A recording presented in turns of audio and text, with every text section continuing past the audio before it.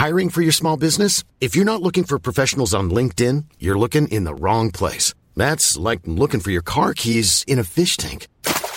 LinkedIn helps you hire professionals you can't find anywhere else, even those who aren't actively searching for a new job but might be open to the perfect role. In a given month, over 70% of LinkedIn users don't even visit other leading job sites. So start looking in the right place. With LinkedIn, you can hire professionals like a professional. Post your free job on linkedin.com/people today. Quality sleep is essential. That's why the Sleep Number Smart Bed is designed for your ever-evolving sleep needs. Need a bed that's firmer or softer on either side? Helps you sleep at a comfortable temperature? Sleep Number Smart Beds let you individualize your comfort, so you sleep better together. J.D. Power ranks Sleep Number number 1 in customer satisfaction with mattresses purchased in-store. And now, save 50% on the Sleep Number Limited Edition Smart Bed for a limited time. For J.D. Power 2023 award information, visit jdpower.com/awards. Only at a Sleep Number store or sleepnumber.com. Hello and welcome to the Red Box Podcast with me, Matt Chorley, and I've just done my first show on Times Radio, and amazingly, I think they're going to let us do it again tomorrow. There was absolutely loads in the 3 hours from 10 till 1, but we thought on the podcast we'd bring you a conversation that I had with George Osborne and Alistair Darling about what it's like to be in the Treasury when it all goes wrong and what the Chancellor should do now to try and balance the books, if indeed we need to. If you want to listen to the whole show, you can head to the Times Radio app or times.radio online to listen back to the show. And do tell your friends and tune in and listen to the show for the rest of the week, Monday to Thursday, 10 till 1. For now, this is the conversation with George Osborne and Alistair Darling. A lot can happen in 3 years, like a chatbot may be your new best friend. But what won't change? Needing health insurance. United Healthcare Tri-Term Medical Plans, underwritten by Golden Rule Insurance Company, offer flexible, budget-friendly coverage that lasts nearly 3 years in some states. Learn more at uh1.com. Hey, I'm Ryan Reynolds. Recently, I asked Mint Mobile's legal team if big wireless companies are allowed to raise prices due to inflation. They said yes. And then when I asked if raising prices technically violates those onerous 2-year contracts, they said, "What the f*** are you talking about, you insane Hollywood ass?" So to recap, we're cutting the price of Mint Unlimited from $30 a month to just $15 a month. Give it a try at mintmobile.com/switch. $45 up front for 3 months plus taxes and fees. Promo rate for new customers for limited time. Unlimited more than 40 gigabytes per month. Slows full terms at mintmobile.com.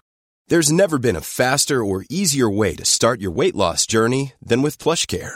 PlushCare accepts most insurance plans and gives you online access to board-certified physicians who can prescribe FDA-approved weight loss medications like Wegovy and Zepbound for those who qualify. Take charge of your health and speak with a board-certified physician about a weight loss plan that's right for you. Get started today at plushcare.com/weight loss. That's plushcare.com/weight loss. plushcare.com/weight loss. Done it before. But first of all, how big is a trillion? It's a mind-bogglingly large figure to imagine. In fact, 2 trillion is what we're talking about. 2 trillion is 2 followed by 12 zeros. To give you some idea of what 2 trillion looks like, 1,000 seconds, now this is testing my maths, but I think this is right. 1,000 seconds is about 2.5 minutes. 1,000,000 seconds is about 11.5 days. 1,000,000,000 seconds is about 30 years. And a trillion seconds is almost 32,000 years. So 2 trillion seconds is 64,000 years. Remember, 1,000,000 seconds, 11.5 days. So 2 trillion pounds is what we're talking about. That is the size of the national debt. 2 trillion pounds and growing. And as the billions of pounds spent trying to shore up the economy in the as a result of the coronavirus outbreak, they all keep adding to what the country eventually owes. Now, before the financial crisis hit in 2007, national debt, the total amount the country owed, was around 40% of the total size of the economy. It is now 100%. The total amount of money that the nation owes is the same size as the entire economy. But does it matter? And if it does, how should we try to balance the books? Joining me now are 2 people who have had to think about doing just that. Alistair Darling became Chancellor of the Exchequer in May 2007, months before the banking crisis hit and the government borrowing soared as a result. At the 2010 election, he set out a plan to halve the deficit. After that election, of course, after the formation of the coalition, George Osborne replaced him in the Treasury in 2010, promising to eradicate the deficit altogether in 5 years. And after 5 years of austerity, he'd only managed to halve it. Now history is repeating itself, of course. The coronavirus lockdown meant many businesses stopped trading, slashing the amount of tax the Treasury received. And at the same time, Rishi Sunak, the new Chancellor, has spent billions on schemes to help business and workers stay afloat. So I'm delighted to be joined by Alistair Darling and George Osborne on the line. Let's start with you, Alistair. Just take us back to 2007. What is it like being in the Treasury when all the dashboards start flashing red and the alarms are going off and everything is in crisis mode? Well, you just have to deal with it, really. I suppose the most alarming thing I had to deal with was in October 2008 when I was phoned by the then chairman of RBS, which is then the biggest bank in the world. And the bank, the RBS at that time was about the same size as the British economy. There'd been a terrible run on the bank that morning. I asked him how long he could last, and he said, well, maybe 2 or 3 hours. Wow. And you think about it, the cash machines would have gone off, the doors would have closed, and what's more, people would have lost faith, I suspect, in every other bank, not just in Britain, but elsewhere. You know, we were literally within hours of the whole thing crashing down. Having said that, this situation today is worse than the one that I faced 10 years ago. Shoring up and restoring the banking system was difficult, but it was doable. From day one, we were about getting the economy going again. Today, rightly, the government has shut down a lot of the economy as part of the lockdown to contain this virus, and we're only very slowly emerging from that. And of course, we now have the prospect of possibly 1980s style size of unemployment. We don't know how long it's going to take for the economy to recover. That's why you're talking about the sums that you were discussing just a few moments ago. It's dealable with. It's not new territory. We've had very large sums of debt before, like after the Second World War, but it will be difficult. And is there a point when you're in the Treasury when the numbers just become so... there was a point sort of pre-financial crisis where political stories could get on the front page if they involved millions, and suddenly the numbers start sort of ballooning, becoming billions and billions and billions. As Chancellor, do you become sort of slightly desensitised to those huge sums? No, you don't really, because you're aware of the fact that as your economy slows down, your tax revenues drop, but you can't let spending drop, otherwise the situation gets much, much worse. But of course, it's very much in your mind. And I suppose, if you're looking back 10 years ago, then we were being criticised all over the place by the fact that we were allowing debt to increase. My argument then was you've got to, because the alternative is to crash the economy. Exactly the same argument now. The difference is today because everybody else in the world is more or less the same position. People are sort of, taking it more in their stride. Still, at the end of the day, all these things have to be paid for. But my priority today, if I was in the Treasury, would be how do you get the country going again? And critically, how do you avoid very large numbers of people, maybe 3 million people, ending up in the dole queues, which is what happened in the 1980s? It would be my number one priority. Yes, we've got high levels of debt, but people need to understand if you start cutting back on the economy now, the numbers will get much, much worse. This is a classic case where only the government is big enough to make sure you've got the investment, the public spending to get the economy through this. You talked about your scariest moment in the Treasury being when you got that call about the banks. Do you think Rishi Sunak has had his scariest moment yet? No, I don't think he has. Hard though the last 3 months have been in trying to contain this virus, and we're not out of it yet, as you can see. The biggest challenge will be what do you do this autumn if he allows the job retention schemes, the payments to self-employed people to fall off a cliff edge, if you like, this autumn. Then the politics will change. If you're the Chancellor of the Exchequer and you're handing out money, people like you, but an awful lot of time the Chancellor of the Exchequer has to say, well, no, we can't be doing that.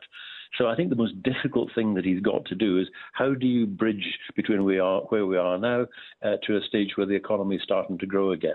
And, I think the whole government should be, frightened about that. Frankly, announcing 10 years' worth of spending is all very well, but 10 years' worth of spending is, there's two things there. It's dead easy to announce these things. What's necessary is delivery of these things, and delivery in the next few months, not the next few years.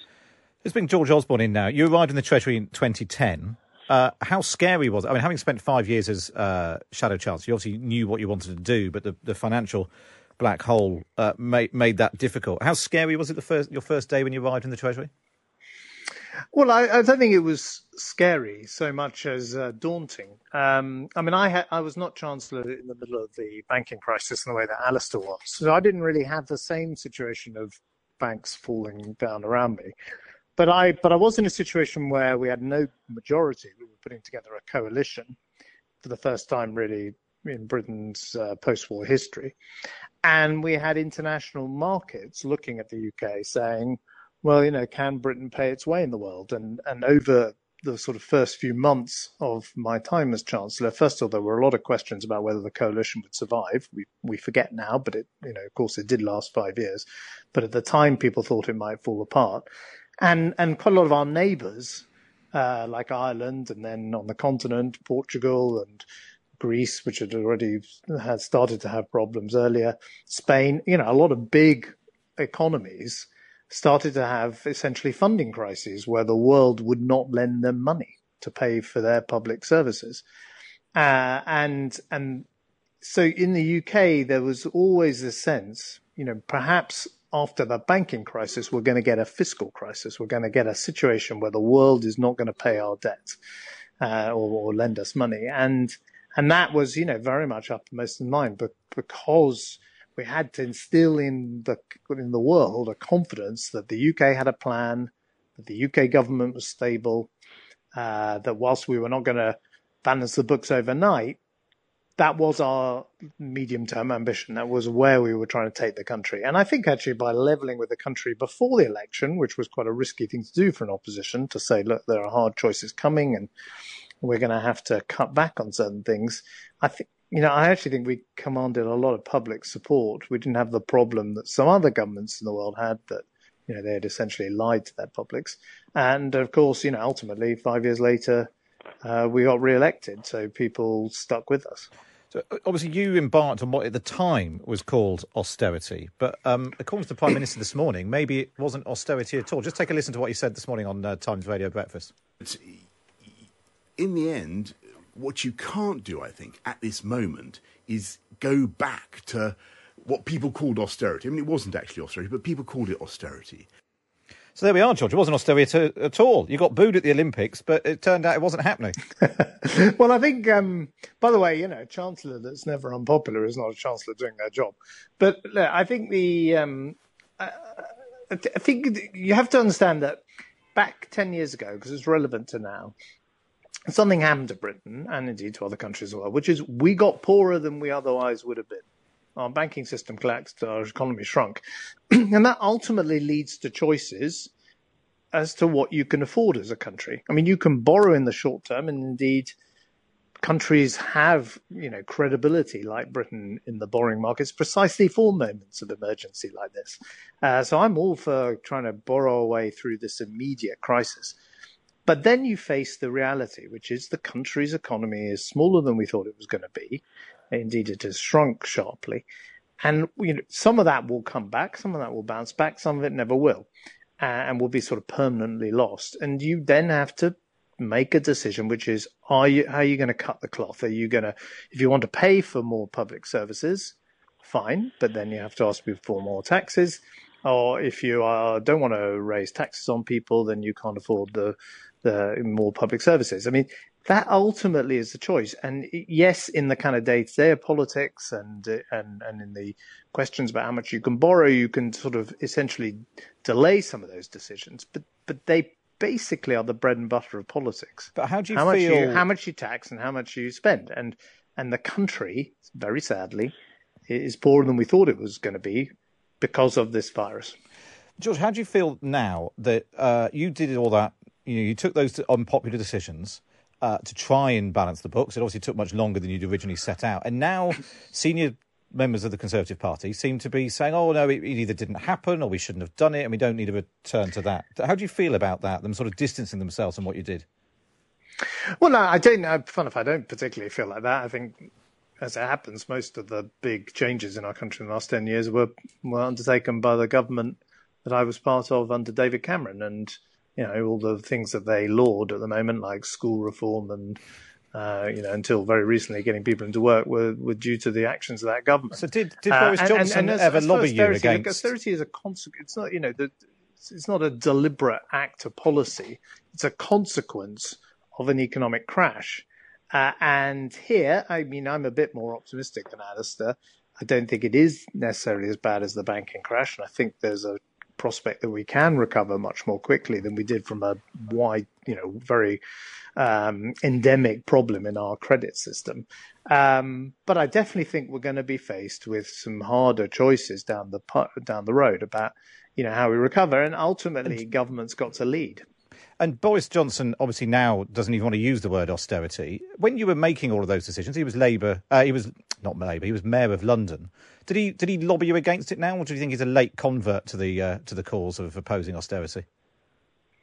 No, to be honest, Boris Johnson and I work very well together. I would see him regularly, and we would work out the London budget. And I got. In the end, people laughed that I put on that high-vis jacket a lot, and I now notice that's like the uniform of the current government.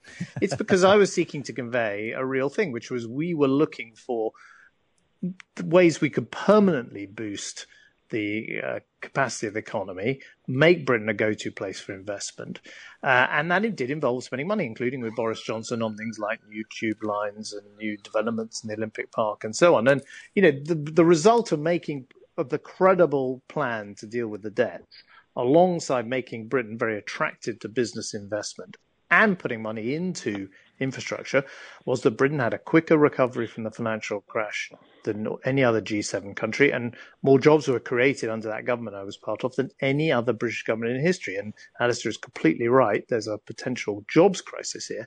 See, it's government's got to create the conditions in which businesses can create the jobs. It can't think that it can create the jobs alone. OK, well, let's look now then at what might happen next, if you like. This YouGov poll for Times Radio does seem to show a big shift in public attitudes. 47% now back tax rises, up from 30% in 2009. Support for dealing with the deficit through spending cuts has almost halved to just 27%. Alistair, do you think that is the public move to the left? Is it just that we don't want to go through austerity again? Has there been a big shift, do you think, in the attitudes to public tax and spend? Well, I'd be cautious about it, actually. People's enthusiasm for paying taxes tends to fade if they think they're going to be paying them. And equally, I've said before, the only truly popular tax is one that somebody else is paying. I think, though, the public is not in the mood, either economically or politically, to go back to what is referred to generally as austerity. Now, austerity, it wasn't an economic concept; it was a political phenomenon, if you like. But what basically people are wanting is hope. They're hoping that that we can get through this and that things can get better. But as George has said, the economy's taken quite a big hit. And one point I'd make in relation to the job creation of the last 10 years, an awful lot of jobs were created in the hospitality and retail sector. Now, that's the one sector of the two sectors of the economy that, where there's big question marks as to whether or not we can get back to where we were. So I think we need to be cautious about that. And on the subject of tax, err on the side of caution here. And be prepared for that. And if things are better than we thought, well, it's good and well. But I think as far as the public reaction is concerned, the public mood, I think, is for the government to do what's necessary, I guess, along with the private sector, but to do what's necessary to get through this. But, at the end of the day, our economy is going to be smaller. Nobody's mentioned the dreaded Brexit word, but I'm afraid that's coming along too. Most independent forecasters say that's going to cause another hit to the economy, depending whether we get a deal or not. So there's an awful lot to negotiate our way through. But I'm always cautious of opinion polls, and this one's no exception, really. Just on the subject of tax, obviously when you were Chancellor, Alistair, you cut VAT from 17.5% to 15% in 2008. George, you put it back up to 20%. There's talk of a rate cut now, possibly, to sort of stimulate the economy. Where do you both stand on that? What should be the correct level of VAT? Start with you first, Alistair, just quickly, and then we'll take George. Well, remember, what I did was a temporary cut to boost spending. I've said before that I still think the Chancellor's got to consider that. Obviously, the timing is important because if people can't actually or won't go into shops, then the effect would be less marked than perhaps otherwise. But I think what you're looking at are various measures you shouldn't just look at this. This isn't a single thing that would sort everything out. When we did it, we did the scrappage scheme for old cars. We did the time to pay for tax and so on, which the government has done again today. What I prefer the government to be doing is to look at projects that you can get underway quickly.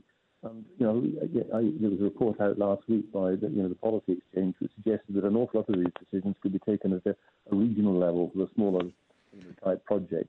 Shovel ready is the word we keep using, of course. George, what do you think should happen to VAT, or is it not a big issue for you? I think to be honest, I think cutting VAT is a waste of money for the government.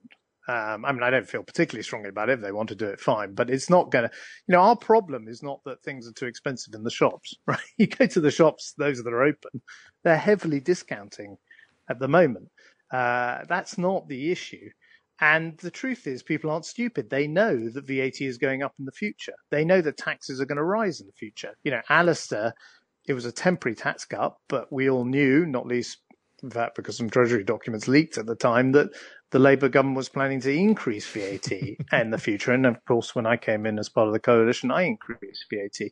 So people are, they know that the country's poorer, that many families are poorer. They're saving money. They're worried about their jobs. They're not. It's what's sort of holding people back is not the level of VAT.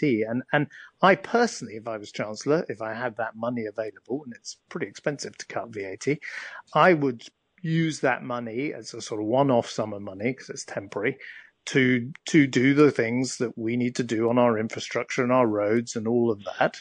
And get going. At least then you have something concrete. At least have some prospect of being built in the next couple of years. Nothing is shovel ready in this country, but at least there are things you can do: repairs to roads, repairs to school buildings, and the like.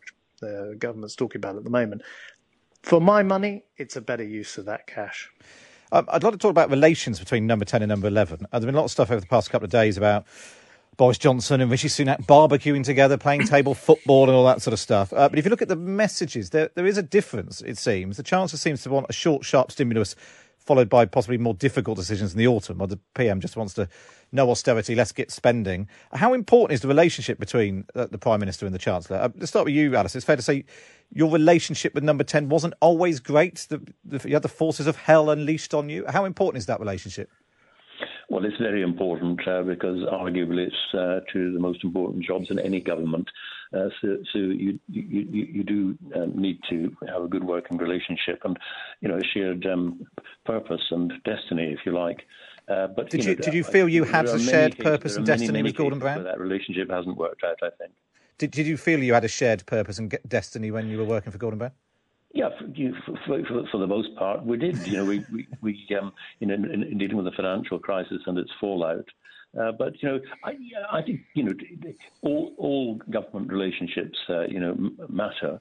And it appears from the stuff you're getting today, Johnson is ever the optimist. Whether or not it's grounded in reality, we don't know. And naturally, the Chancellor has got to think about, yes, how do we get the economy through the difficult times just now? But then, at some stage, you need to set out a plan, even though my guess is it will take a long time, several years before, we get through this and all the economic fallout from it.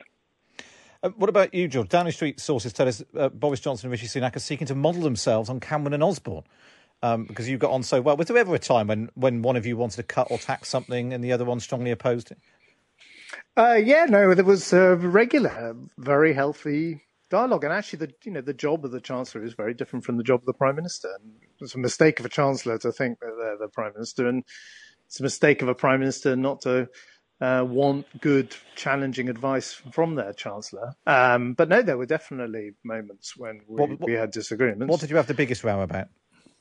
I don't think we never had I don't think it was a row as such. I wasn't very keen on having a European referendum, but that's probably the subject of another interview.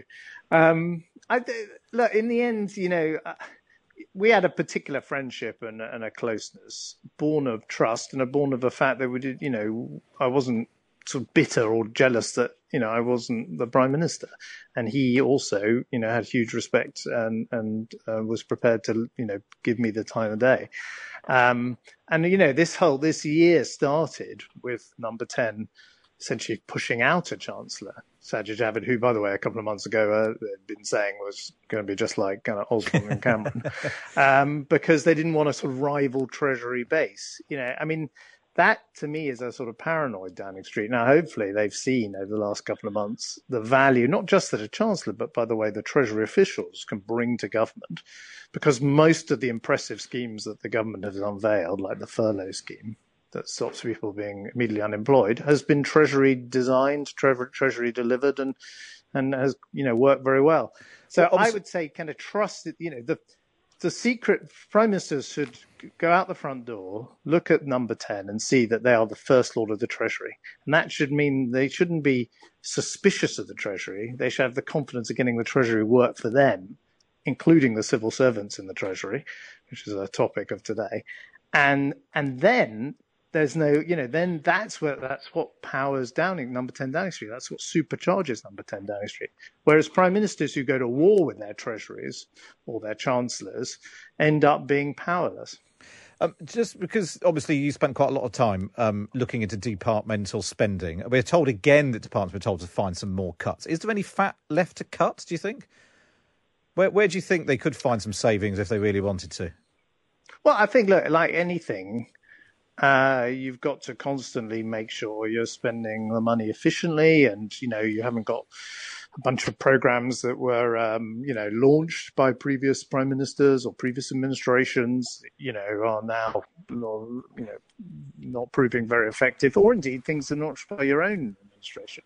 But no, you could look around, and I'm sure there are Whitehall schemes and initiatives that just aren't really working. I mean, some where I actually think Michael Gove gave an interesting speech about this weekend, where I think, he's right, is there's not enough kind of contestability in politics. We don't challenge things that frankly aren't working terribly well, and the results aren't there to justify their continued existence. There's too much, people are very risk averse. And actually, if anything, in this situation, not just because of coronavirus, but because of Britain's standing in the world, as a result of everything that's happened in the last couple of years, we actually need to take some risks to make Britain the kind of enterprise capital, the go-to place for business and investment. And that involves rolling the dice a bit. I suppose I should ask you, you're now no longer editor of the Evening Standard, is your day job. You've got lots of other jobs, as we know. I've got to review the Times Radio tomorrow. I'm sure you'll commend between 11 and 11:30 highly. But what's on the agenda for you now? A seat in the Lords and a cabinet job? Would you, in a word, if Boris Johnson called you up, would you take a job? I'm very happy doing what I'm doing. I'm enjoying life. Very good. Turns out that being in the cabinet is not the only route to happiness. That's George Osborne there. Just finally, Alistair Darley, obviously you fronted the campaign against Scottish independence. Do you think what's been playing out, whether it's Boris Johnson in London and coronavirus and the economic hit, does that make Scottish independence more or less likely, do you think? Now, obviously, Nicola Sturgeon against Boris Johnson, for her, that was a low bar. But if you look at the policies that are being pursued north and south of the border, they're not actually that dissimilar. I think, the arguments about Scottish independence haven't actually changed that much in the last 6 years since the referendum. But I think that most people in Scotland would like to get through this and, get our economy growing again. We're as badly affected here as we are in the rest of the UK. And just finally, is Keir Starmer the man to win back all those seats in Scotland that there used to be when you were an MP there and distinctly lacking now? Yes, I think he's made a very good start, and people do say to me, at least now we've got a credible opposition, and more than that, an opposition that looks like it could be a government. It's a completely different situation to the one we've had put up with for the last few years, people do want change. We know that, if he can articulate that, put it forward, there's no reason why we can't recover our position and do well. And I say he's made a very good start. just finally then, we've been talking about slogans all day. George, you obviously particularly renowned for your long-term economic plan and all that. Boris has got build, build, build. Keir Starmer's has got jobs, jobs, jobs. What would your personal 3-word slogan be this morning? Start with you, George. Fix what's wrong. Very good. And Alistair? Oh, I better agree with Keir Starmer, even though I have no intention of returning to politics. Oh, well, there we are. But it's nice to have you back anyway. It's nice to have that, to draw on your experience, and you can speak more freely. That's George Osborne and Alistair Darling, 2 former chancellors. Don't forget to subscribe to the podcast on Apple, Acast, Spotify, or wherever you listen. And listen to my show on Times Radio, Monday to Thursday, 10 till 1. And to read more about what we've been discussing, you can subscribe at thetimes.co.uk. Hi, I'm Daniel, founder of Pretty Litter. Cats and cat owners deserve better than any old-fashioned litter. That's why I teamed up with scientists and veterinarians to create Pretty Litter. Its innovative crystal formula has superior odor control and weighs up to 80% less than clay litter. Pretty Litter even monitors health by changing colors to help detect early signs of potential illness. It's the world's smartest kitty litter. Go to prettylitter.com and use code ACAST for 20% off your first order and a free cat toy. Terms and conditions apply. See site for details. The secret to summer-ready skin is here. Osea's #1 best-selling Undaria Algae Body Oil, clinically proven to instantly improve skin elasticity and transform dry skin to silky, soft, and unbelievably glowing. Its signature scent of freshly squeezed grapefruit, cypress, and mango mandarin transports you to sun-kissed summer days. Get healthy, glowing skin for summer with clean, vegan skincare from Osea. Get 10% off your first order site-wide with code GLOW at OseaMalibu.com.